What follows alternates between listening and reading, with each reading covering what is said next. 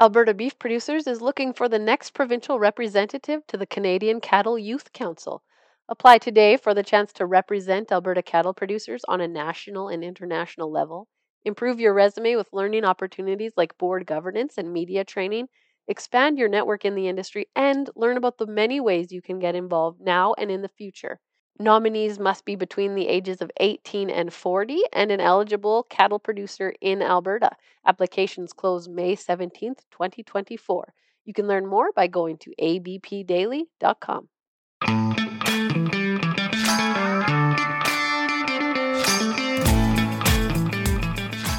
Today, a Canadian Beef Industry Conference special with Brenna Grant on the markets.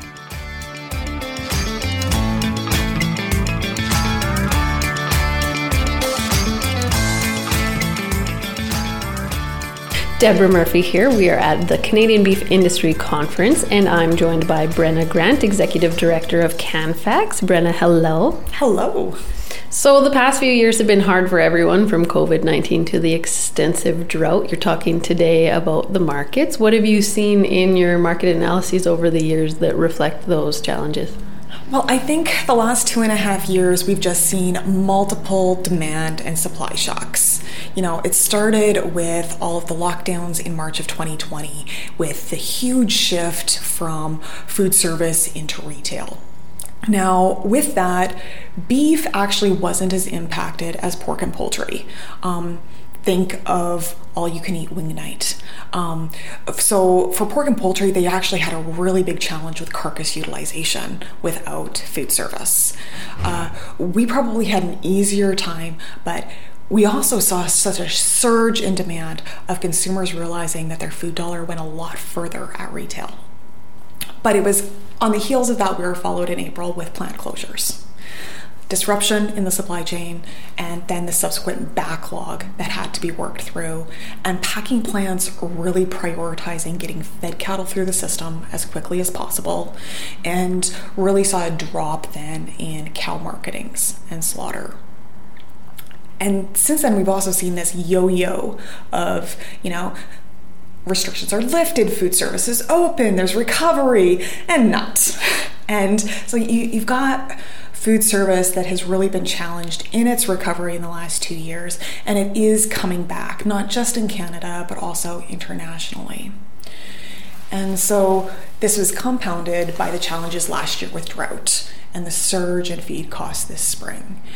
So we now have seen, feedlot and cow-calf margins really squeezed on the cost input side of things. Are we seeing that shift in retail? Is it going to be enough? Is it going to go back to the way it was in the old days? Well, we definitely have seen some pushback at retail in terms of just general food inflation. And as there's concerns about recession in the US, is Canada going to follow suit or be able to continue to grow? Usually beef does fairly well in a recession because we see switching down from high-priced middle meats to lower-priced items like ground beef. When we get into trouble is when we see price relationships with competing proteins get out of historical ranges. And so first quarter of 22, beef prices were surging higher, and we were out of historical ranges with pork and poultry. In the second quarter, we saw them come back down. We're now within our historical trading range with pork, but we're still high against poultry, which is a challenge.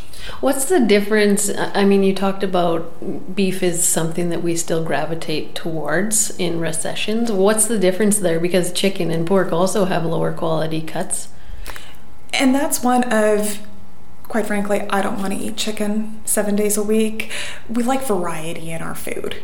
And I think that's everyone's willing to eat so much of certain things and then want something different. We talked about sort of the drought's impact on a producer level and seeing some of the movement in the auction markets. Is that continuing to this day, despite, we've seen some positive movement in moisture levels across the prairie provinces, but are the sales continuing?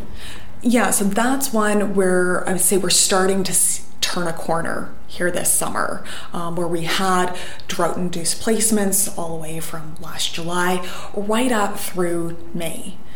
the rain in June was really critical, and we've seen improvements in feed availability. We've also seen reduced feed costs, which are all positive, and we're seeing those available supplies in terms of cattle on feed numbers drop now to below year-ago levels for the first time in 13 months. So things are starting to tighten up, starting to look more positive going into the fall.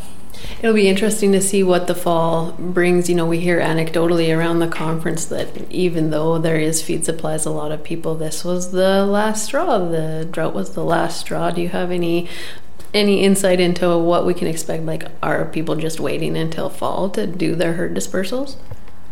That's a good question, and it's really hard to see until you actually see those numbers in terms of placements in feedlots and in terms of actual marketings for cows, in terms of slaughter or exports, where they actually leave the herd.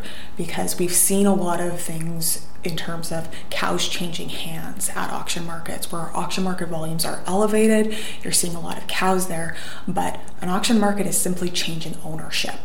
It doesn't mean that that cow has left the herd in terms of the national herd.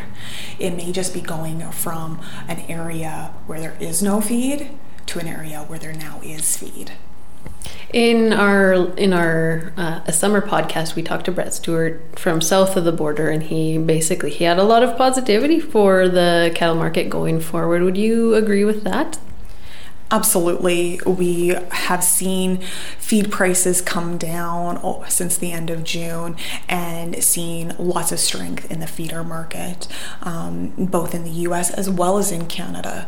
And so we're actually seeing stronger prices, and when you look at the live cattle futures, we could actually see a counter-seasonal rally going into the fall run versus that normal seasonal decline going into the fall run, which is absolutely needed for the cow-calf producer in terms of supporting profitability with the higher costs that they're facing. We also talked a bit of that shifting leverage. What are your insights there? Are we going to see a shift, and if so, when is that? I think we're starting to see it as cattle on feed numbers are tightening up. Particularly in Canada. The US is in drought, and so they are seeing some drought-induced placements support their cattle on feed numbers, which may somewhat delay that shift in leverage. But we're already seeing those tighter supplies and strong international demand driving fed cattle prices up throughout the first half of this year, and according to the futures market, they should continue to strengthen through into 2023. You have a bit of a unique job. How often do you get asked, when should I sell my cows? I don't think it's so much a when. There's lots of producers who sell due to their production system and when they normally do things on the ranch. It's more a question of how do you do risk management, and where are the risks coming from? Is that price risk issue where someone should be considering price insurance, or is it a feed risk? And that's really where we've been in the last year and a half, has been with elevated feed supplies, and how do we do cost control and risk management on feed. So for maybe that could be our ending piece there, is if somebody wants to do a little bit more work on that risk management piece, where do you even start? Yeah, watching and finding out about feed markets, I think, is something that not a lot of cow-calf producers are going to want to dig into, but it's something that's absolutely critical for a feedlot in terms of following those markets, making sure you have supplies, and looking at alternative feeds in terms of what is the least cost ration. Brenna Grant, thank you so much for joining us. Thank you, Deb.